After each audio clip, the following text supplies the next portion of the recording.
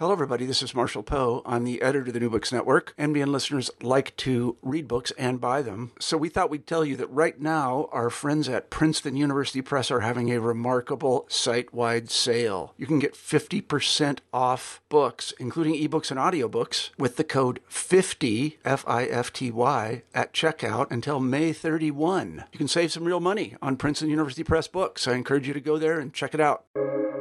Welcome to the New Books Network. Welcome to the New Books in Christian Studies, a podcast channel on the New Books Network. I'm Justin McGeary, one of the hosts of this channel. Today we will be talking about the book, The Heart of Dogmatics, Christology and Christocentrism in Herman Bavinck, published by Vandenhoeck and Ruprecht, published 2020.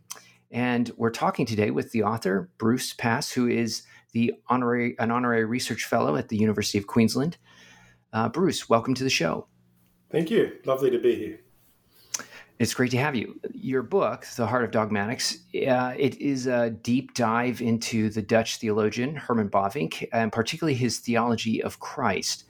It explores the place of Christology in Bavinck's theological system, making the argument for the central role of Christ, not only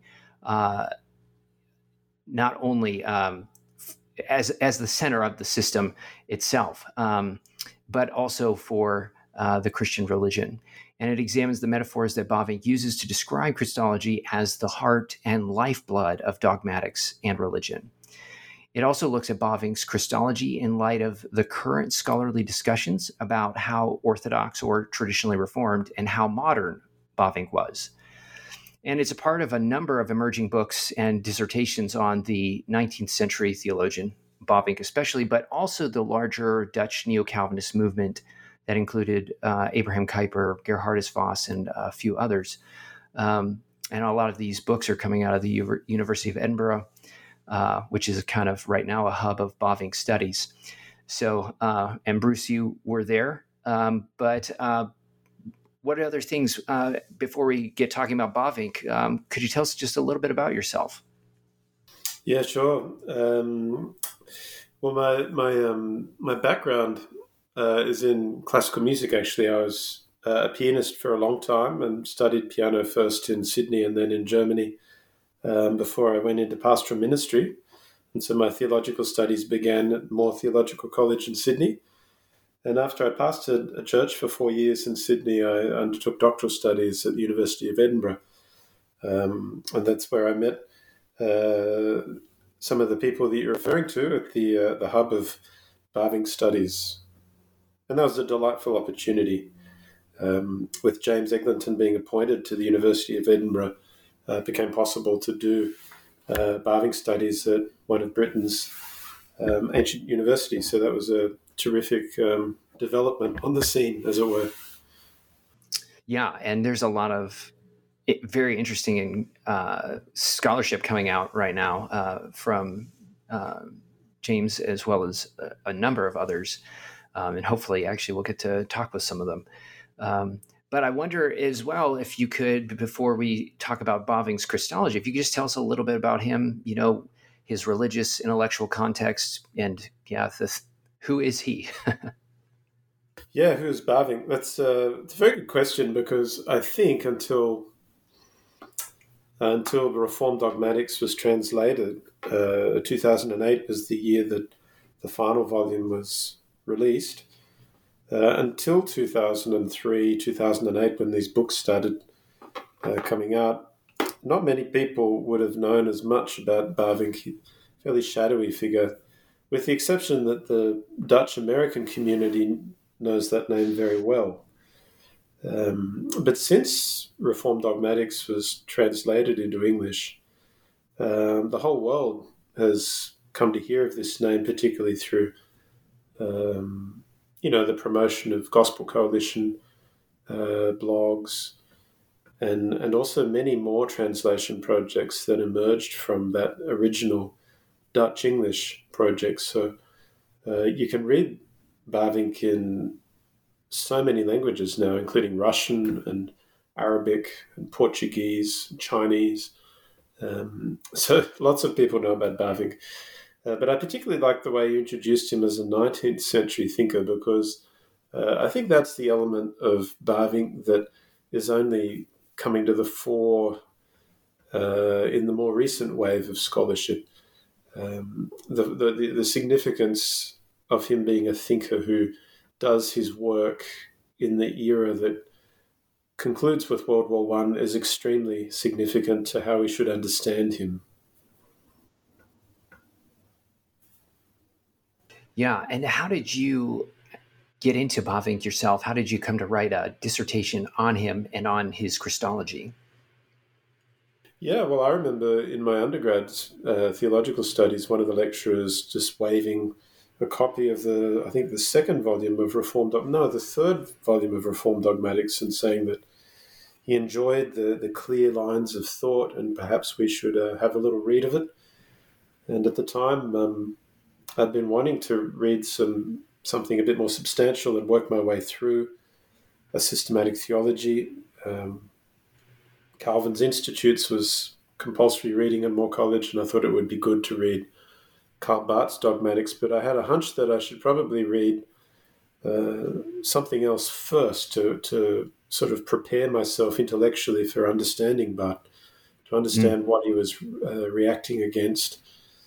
And I thought, oh, here we go. It's only 4 volumes. And versus 12. Yeah, that's right. Versus, 3 times as much from Karl Barth. And so I took up one of these volumes as it coincided with the topics of study. So as it turned out, I think it was actually the Christology volume. And I was absolutely struck by by 2 things, really. It covered a lot of historical theology in ways that I felt that I needed to learn more. But also there was a way of arguing from biblical exegesis through historical theology toward a constructive account of these doctrines, which admittedly culminates in the era right before Karl Barth, that became very, very attractive to me. I thought I need to read the rest of this.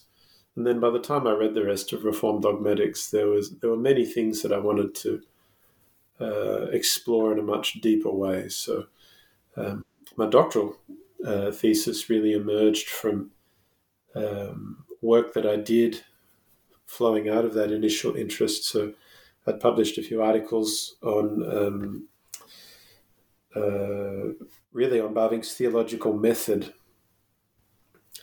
And my initial area of interest for my doctoral thesis was the motif of self-consciousness. It became very apparent to me that this is a very important category for Bavinck. And I'd done some work to get the ball rolling for that. But within 3 months of starting my doctoral dissertation, James said to me, "Oh, look, I think it's going to be too close to what another student's doing. You'll need to change." And I was quite shocked by that. But then as I started to think, oh, what else can I do? This quote from the 3rd volume where Bavinck quite explicitly talks about the structure of his theological system in terms of Christology, it just struck me that this was incredibly important and also a little bit intriguing because it uses metaphors, a little bit poetic. And also for the fact that it appears in the 3rd volume, not the 1st volume, where you might expect some of these programmatic statements. And to top that off, there's virtually nothing written on Bavinck's Christology. When you do a literature review of secondary scholarship on his Christology, there's very, very little. And in the 19th century, Christology is absolutely central to the theological project. On the one hand, you've got the quest for the historical Jesus, the philological work in the Gospels, and on the other hand, you've got responses to Kant with Schleiermacher's Christocentric reconceptualization of religion and theology. And of course, if you follow that historical trajectory, you've got Karl Barth doing that again in the 20th century. So all of these made me realize that this is actually a much better topic. And that quote actually focuses on the concept of a theological system. And I think that soon became apparent to me that this is something that hasn't really been explored at that time in the secondary literature. What does Bavinck mean when he talks about a system? And, in the broader scholarly world, there's the interesting question of, a derivative system, and in what sense is theology systematic, and the relationship between Calvin and Protestant orthodoxy, and then notions of a central dogma in the analysis of Protestant thought. So I soon realized that this was an extremely rich field of inquiry. And because Bavinck expresses himself so concisely, these two sentences are remarkably concentrated. It soon became apparent that I could simply unfold the structure of 5 chapters where we look very closely at the 4 statements and provide some answers as to what does Bavinck actually mean when he says these words. Yeah, if you don't mind, could I just read those 2, 3 sentences? Yes, please do. Yeah, so you write that, or Bavinck writes, this is the paragraph that you highlight, quote, "The doctrine of Christ is not the starting point, but it is indeed the center of the whole system of dogmatics. All other dogmas either prepare for it or are inferred from it. In it, as the heart of dogmatics, pulses the whole of the religious ethical life of Christianity. It is the mysterion eusebeas, for 1 Timothy 3:13. The whole of Christology has to proceed from here." And so, then the different sections of the book are Christology and dogmatics, Christology and religion, Chalcedon and modernity, Christology and the derivation of doctrine, Christocentrism then and now. So I guess getting into that initial section, Christology and dogmatics, and in light of this Bavinck quote, I wonder if you point out that he uses the term starting point and middle point when he's trying to kind of locate his Christology. I wonder if you could unpack this starting point, middle point, with regards to what is Bavinck saying or indicating. Yeah, that's right. So this is the first point of intrigue, because immediately Bavinck appears to be using the language of 19th century kind of idealist-inspired theology, where you have a starting point for a system. And he's trying to say that, well, Christology it's the center, but it's not the starting point, and that in some ways is a contradiction in terms. But what he's wanting to do is really wrestle with what some other theologians refer to as the formal and material principle of Christianity, and specifically Reformed thought. So the formal principle refers to Scripture, the source of theology, and material principle refers to its controlling idea. So in contemporary language, we often talk about like a gospel-shaped church or something like that. In other words, that the gospel shapes, what we do or say. That's the idea of a material principle. So reading Scripture, as it were, through a particular lens. And so what Bavinck wants to do is he wants to read Scripture Christologically. But what he doesn't want to do is treat Christology as the starting point of theology in a much stronger sense, in the way, for example, Schleiermacher did. And there were other theologians as well at the time. So fleshing out simply what does Bavinck find attractive, and then a little bit later in that quote that you read, he then talks about all theology being either derived from Christology or leading toward Christology, which is a very strong statement. And one of the things you also point out in this chapter that just in having read some of the other scholarship coming out on Bavinck is you talk about the organic motif. And I was wondering if you could talk a little bit about the role of that motif in Bavinck, particularly with regards to Christology. Yeah.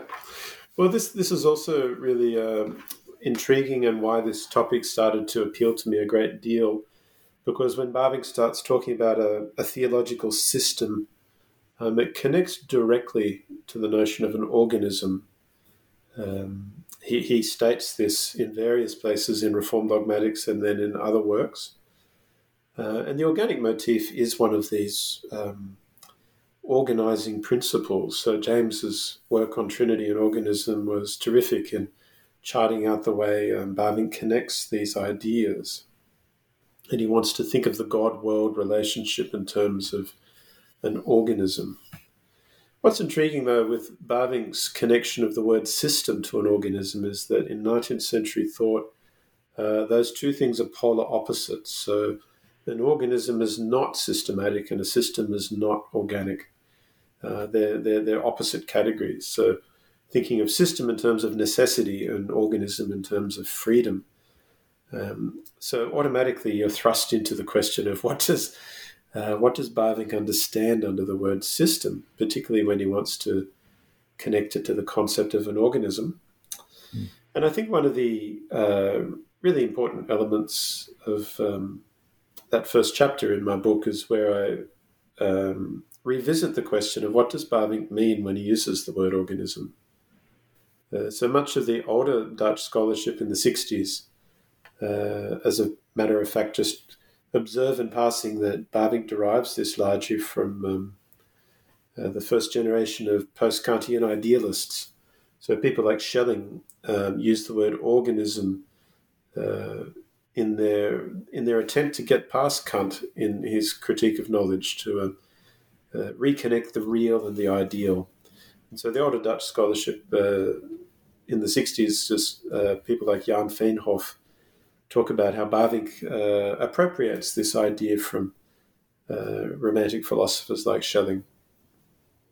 Some of the more recent literature, though, has rejected that line of interpretation. So I revisit that question and actually spend a bit of time investigating precisely what Schelling means by organism, and then tracing out where Bavinck effectively reduplicates that. So there are two questions there: the genetic derivation of organism from Schelling. So where did Bavinck learn about the organism? But also, how does Bavinck use the organism? And I identify 5 formal properties of the organism in Schelling and trace out how these are reduplicated exactly in Bavinck. And the way Bavinck very cleverly maps out his Trinitarian theology over the top of these ideas. So most intriguingly, in the organism, Schelling will talk about a living force that is like a teleological principle that guides the development of living things. And so Bavinck will connect this to the Holy Spirit, the perfecter of all God's works. And then Schelling will also talk about the idea, or the constitutive principle of an organism. And Bavinck will connect this to the Logos, or the second person of the Holy Trinity. Logos being the obvious connections there to rationality, the etymology of the Greek word. So all of this is quite fascinating. The significance that the German idealism has for Bavinck is really whenever he uses this word organism, what is he actually intoning when he says that? And so when it comes to the system and a theological system, you can see that a great deal of these idealist constructs are pulsing just under the surface. And in fact, exactly what Bavinck is saying when he speaks of a theological system in those terms. Yeah, this discussion I thought was one of the really interesting ones because, as you pointed out, the organic motif is something that is kind of well discussed. Is where does Bavinck get it? But I thought that your discussion was very interesting also as you were connecting with Christology. Now, one of the things that you do is you kind of take that, and in the next chapter you discuss Christology and religion. And I guess one of the questions is, what is the relationship between Christology, religion, and dogmatics. So you kind of unpack and look at that relationship. I wonder if you could explain that a little bit in Bavinck. Yes, it's another term which I think for a lot of contemporary readers, potentially for evangelicals especially, we're a little bit confused by this language of religion, because if you go to an evangelical church, you'll often hear people say that Christianity is not a religion, and they don't like to think of Christians as religious. Religion is about what you do. Christianity is about what God has done for us. But Bavinck will talk about religion all the time. Has no hesitation to describe Christianity as a religion. And then, to make things a little bit more complicated, he distinguishes religion from theology in a way that it's very deliberate. And so you can tell that something is going on here. So what's really important there is the whole 19th century discussion of what religion is. So to try and simplify this, what Bavinck thinks of as religion is, I guess, the objective demand that God places on human beings, and also the subjective response of human beings to that demand. So you can simplify that into other categories. Just because God is God, he should be worshipped and he should be obeyed. And when Christians do that by faith, that is the subjective response. The problem is that in the 19th century, one of the ways of getting around Kant's critique of knowledge, which made God into something that is unknowable, was to redefine religion in terms of feeling. So psychologically, you have things that you can know, but then you have other things that you can be conscious of at the level of feeling. And it doesn't necessarily mean emotions. It's more of a precognitive awareness. So before you start thinking, you can be aware of things. Mm-hmm. And so Schleiermacher did this. God is something you intuit. You sense your dependence upon God. And by relocating religion into an area that is not rational, the way Kant was attempting to redefine religion, but into something that is pre-rational, as it were, Schleiermacher was able to kind of get around these criticisms that made God into something that was unknowable. And Bavinck is responding to that when he wants to talk about religion. He's very wary of saying that God is something that you can't know. Yet he's also aware of the great benefits of what Schleiermacher was doing to suggest that God is somehow before and after reason. So God is not the entailment of a deduction. He's not that type. It's not that type of knowing that gets us to God. That we know God by revelation, and revelation is a much, much bigger category than propositions.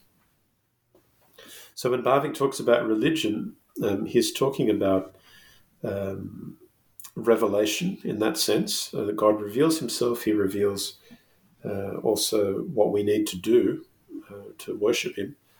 And then religion subjectively is that response. And he wants to say that Christology is the center of religion in that sense. And he uses this beautiful metaphor to describe the objective and the subjective elements of that. So the center of revelation is Jesus Christ, and he talks about that as the heart. And then he'll talk about the lifeblood as, the response, the religious response to Christ. And that you have a metaphor there of a heart and its lifeblood animating theology.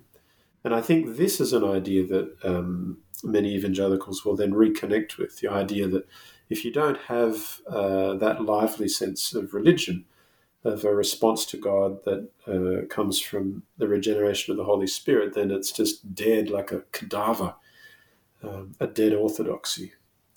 And so with this metaphor, Bavinck has a real beautiful connection to some of the pietistic strands of Protestantism, which insists that the knowledge of God is something that is living.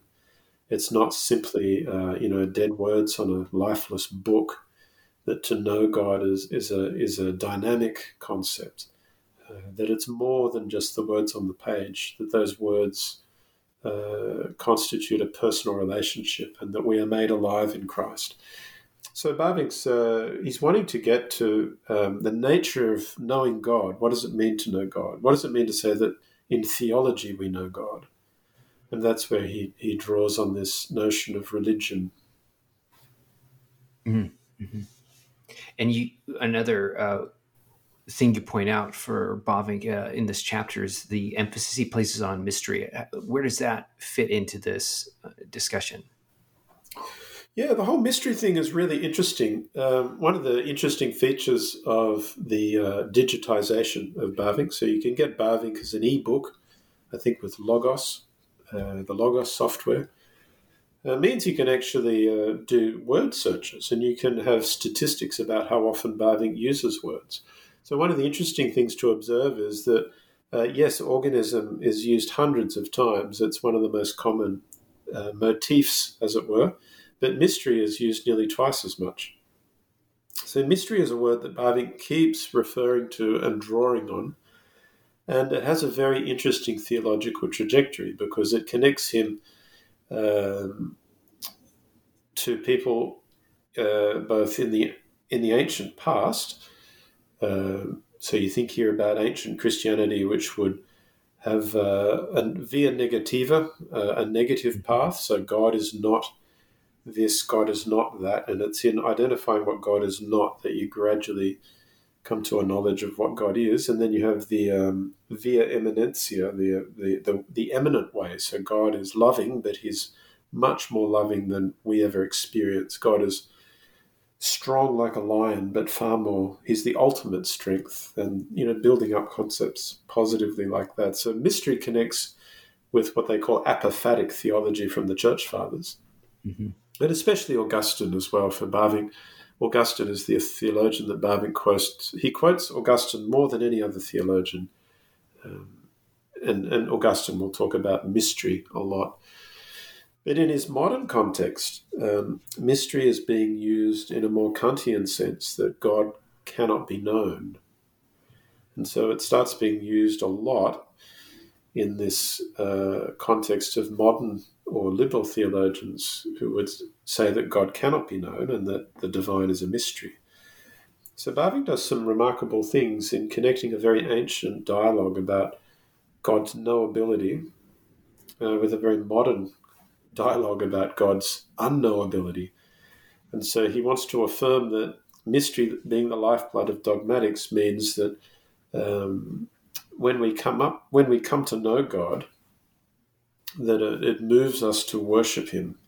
So in the revelation of God, we come to know him, but he cannot be known exhaustively, and it's this overwhelming revelation of the depth of God, and we can't comprehend him, that moves the believer to worship. And this is what he means by mystery being the lifeblood of dogmatics, is that it moves a believer to worship. I'm glad that you mentioned the connection that the word has to the early church, because in your in the next chapter, you explore how Bavinck is sort of traditional or Chalcedonian in his emphasis on Christology, especially with regards to Christ's deity. But you also note that his view on Christ's humanity has a certain modern flavor. And of course, this raises the question that many people who are writing on Bavinck, you're right, is he modern, or is he more traditional, Orthodox, or Reformed? I wonder if you could talk a little bit about this Chalcedonian modern question in Bavinck.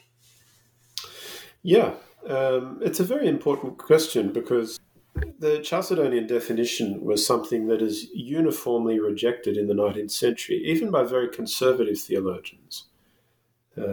So I'm actually writing a chapter on Adolf Schlatter and his Christology, and contrasting him with Bavinck for a volume of essays on Schlatter.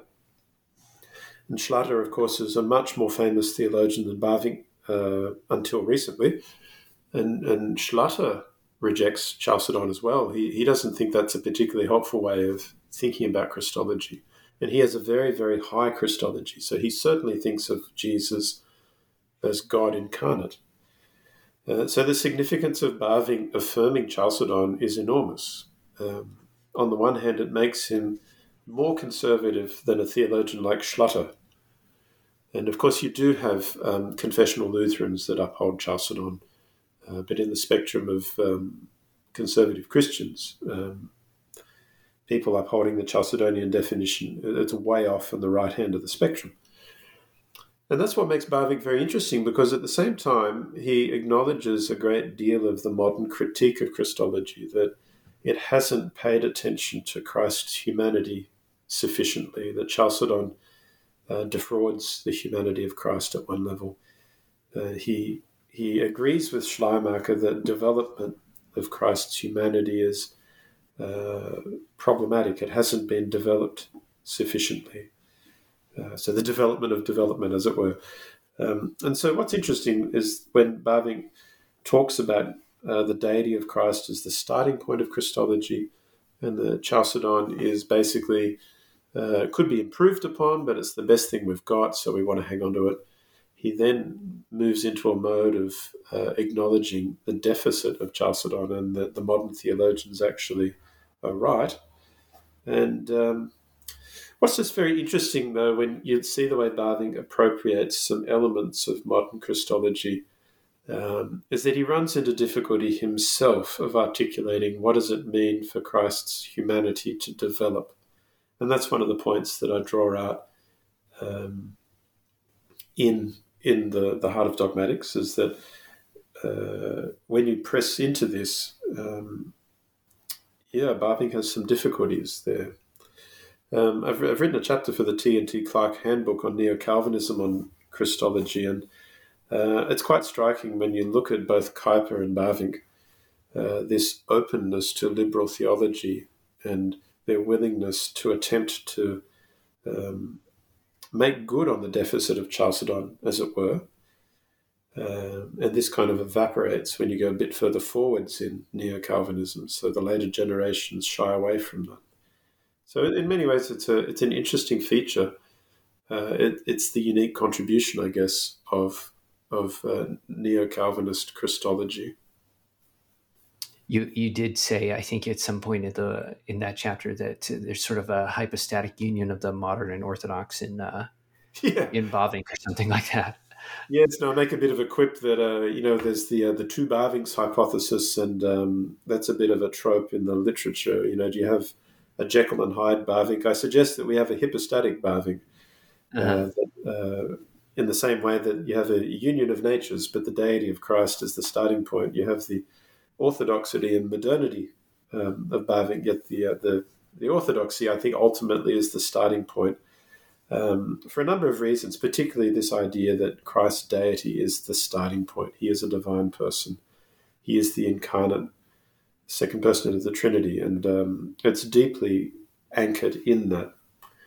But having said that, I think one of the problems with the reception of Bavinck is that it's only really starting to be appreciated that he's very critical of Reformed orthodoxy. We think of him as standing very close to the 17th century in terms of what he wants to affirm theologically. But that's not exactly true. He's quite critical of Reformed orthodoxy. And there's a nice chapter by Henk van den Belt coming out soon that explores that a bit more. And a translation project I've been working on recently, The Foremost Problems of Contemporary Dogmatics. It's a very long series of lectures Bavinck wrote after he moved to Amsterdam. We see this critique of Reformed orthodoxy very, very, very stridently in some passages. So while we want to talk about the priority of the orthodox nature of Bavinck, if that's the way you want to term that, that can't be the last thing to be said about him. There is a genuine conflict in Bavinck, and he's a theologian who is seeking but not always finding. moving on to one of the sentences that Bavinck has in this, these three sentences that you use to structure your thesis, you say, Bavinck says, all other dogmas either prepare for Christology or are inferred from it. Your next to last chapter, you then look at this question of how do other doctrines derive or prepare for Christology, derive from or prepare for. And you look at particularly doctrine of Scripture, doctrine of church, doctrine of last things. I wonder if you want to explain how you see those three in particular, or how did you choose those three to kind of be a test case for this central place of Christology? Yeah, I think this is the part of the book that interested me just at a constructive level the most. So when Bavinck talks about deriving theology from Christology, what does that actually mean? And so he has this idea that some doctrines prepare for Christology and then the rest of them are derived from Christology. So I picked three of them that are very obviously derived from Christology. The doctrine of Scripture is really interesting because he applies the incarnational analogy to Scripture.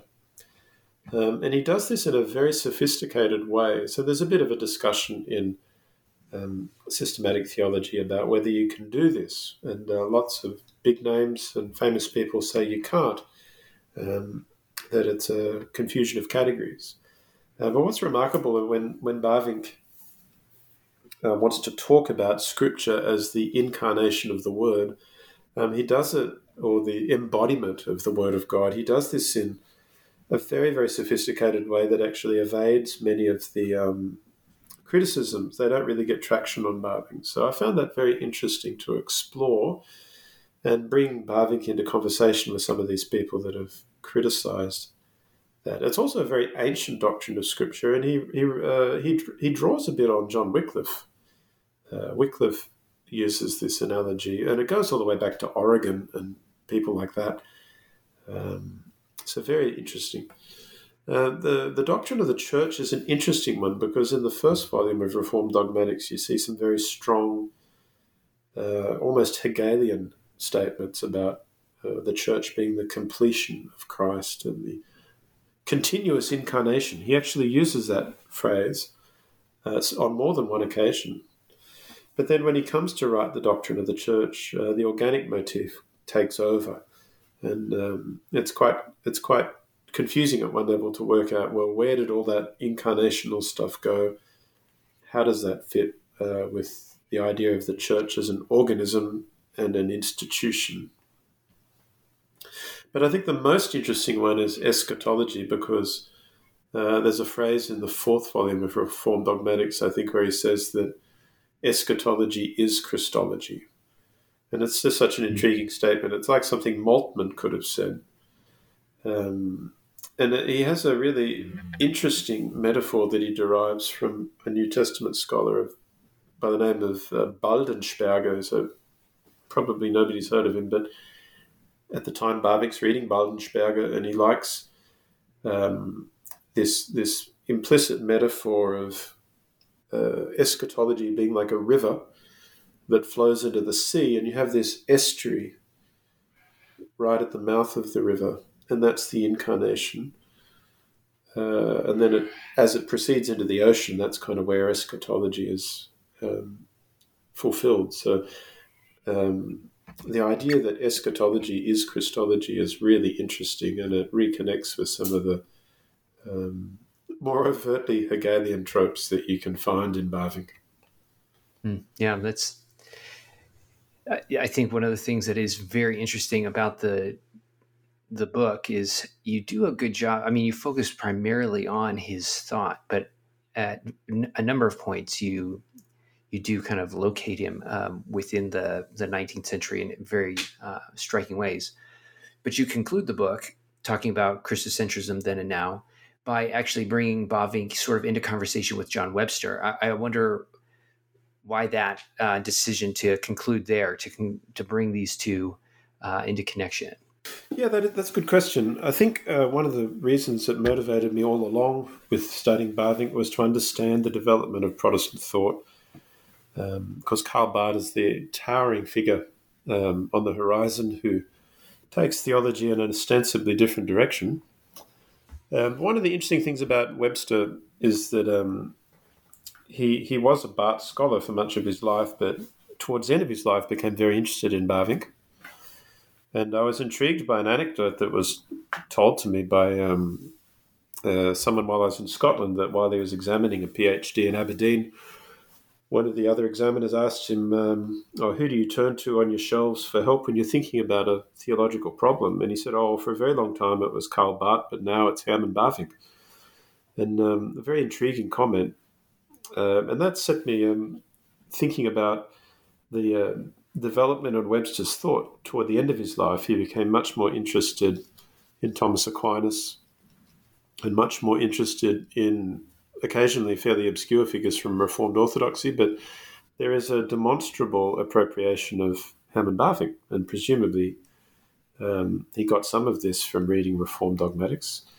But it's a little bit obscure. But if you read Webster very closely, he argues for a kind of modified or attenuated Christocentrism that Bavinck advocates. And so I thought that something like, or someone like Webster is really the type of thinker that connects with what Bavinck is wanting to do.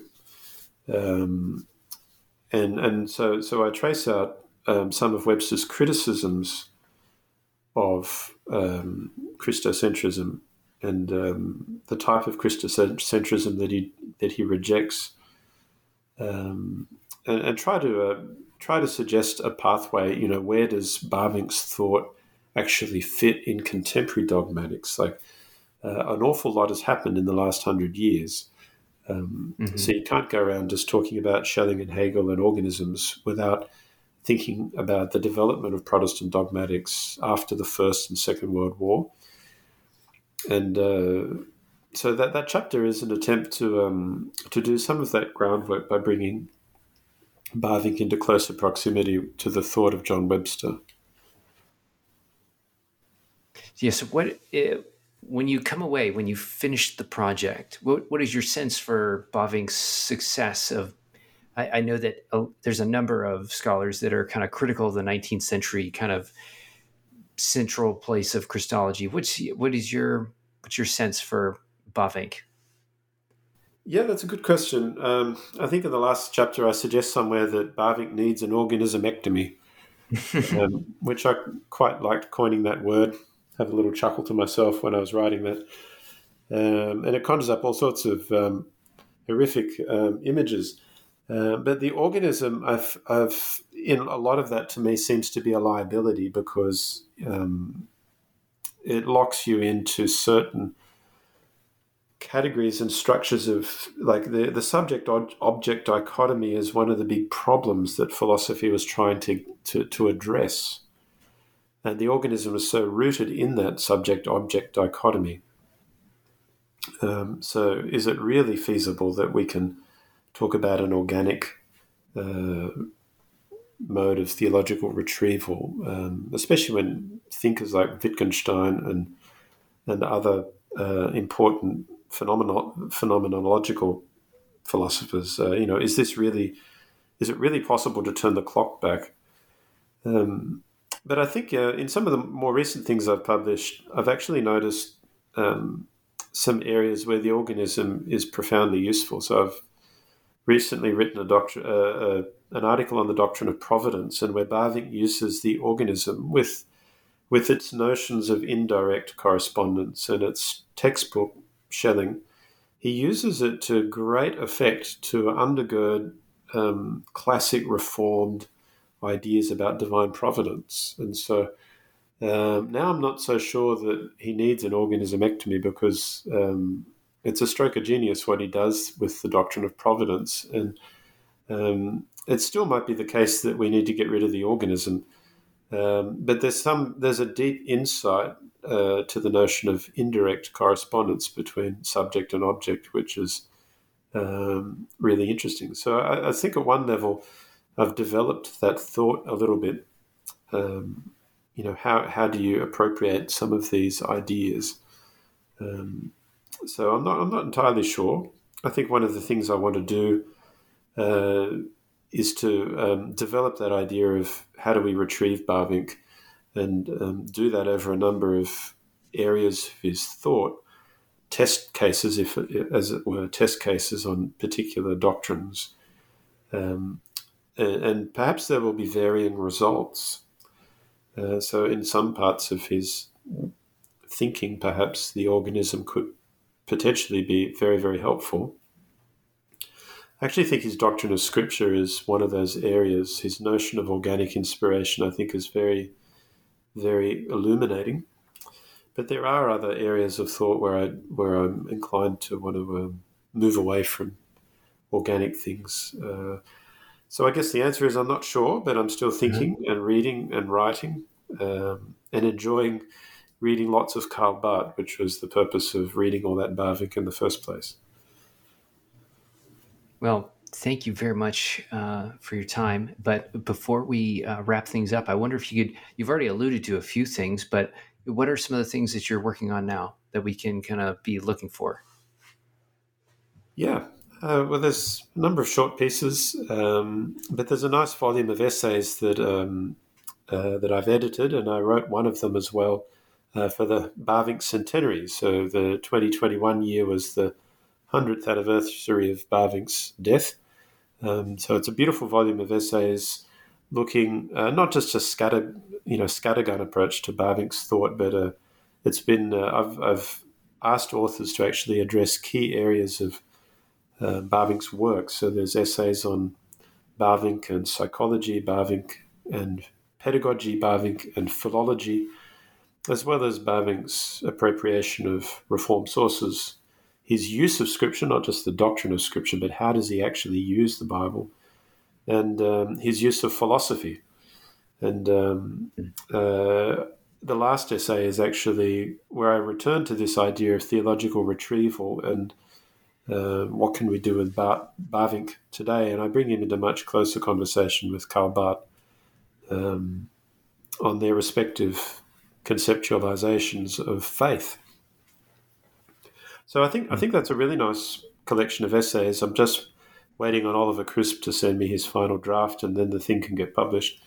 But that'll be coming out with Brill, hopefully sooner than later. And it will be interesting just to see how the wonderful contributors can connect with contemporary discussions on Bavinck. Yeah.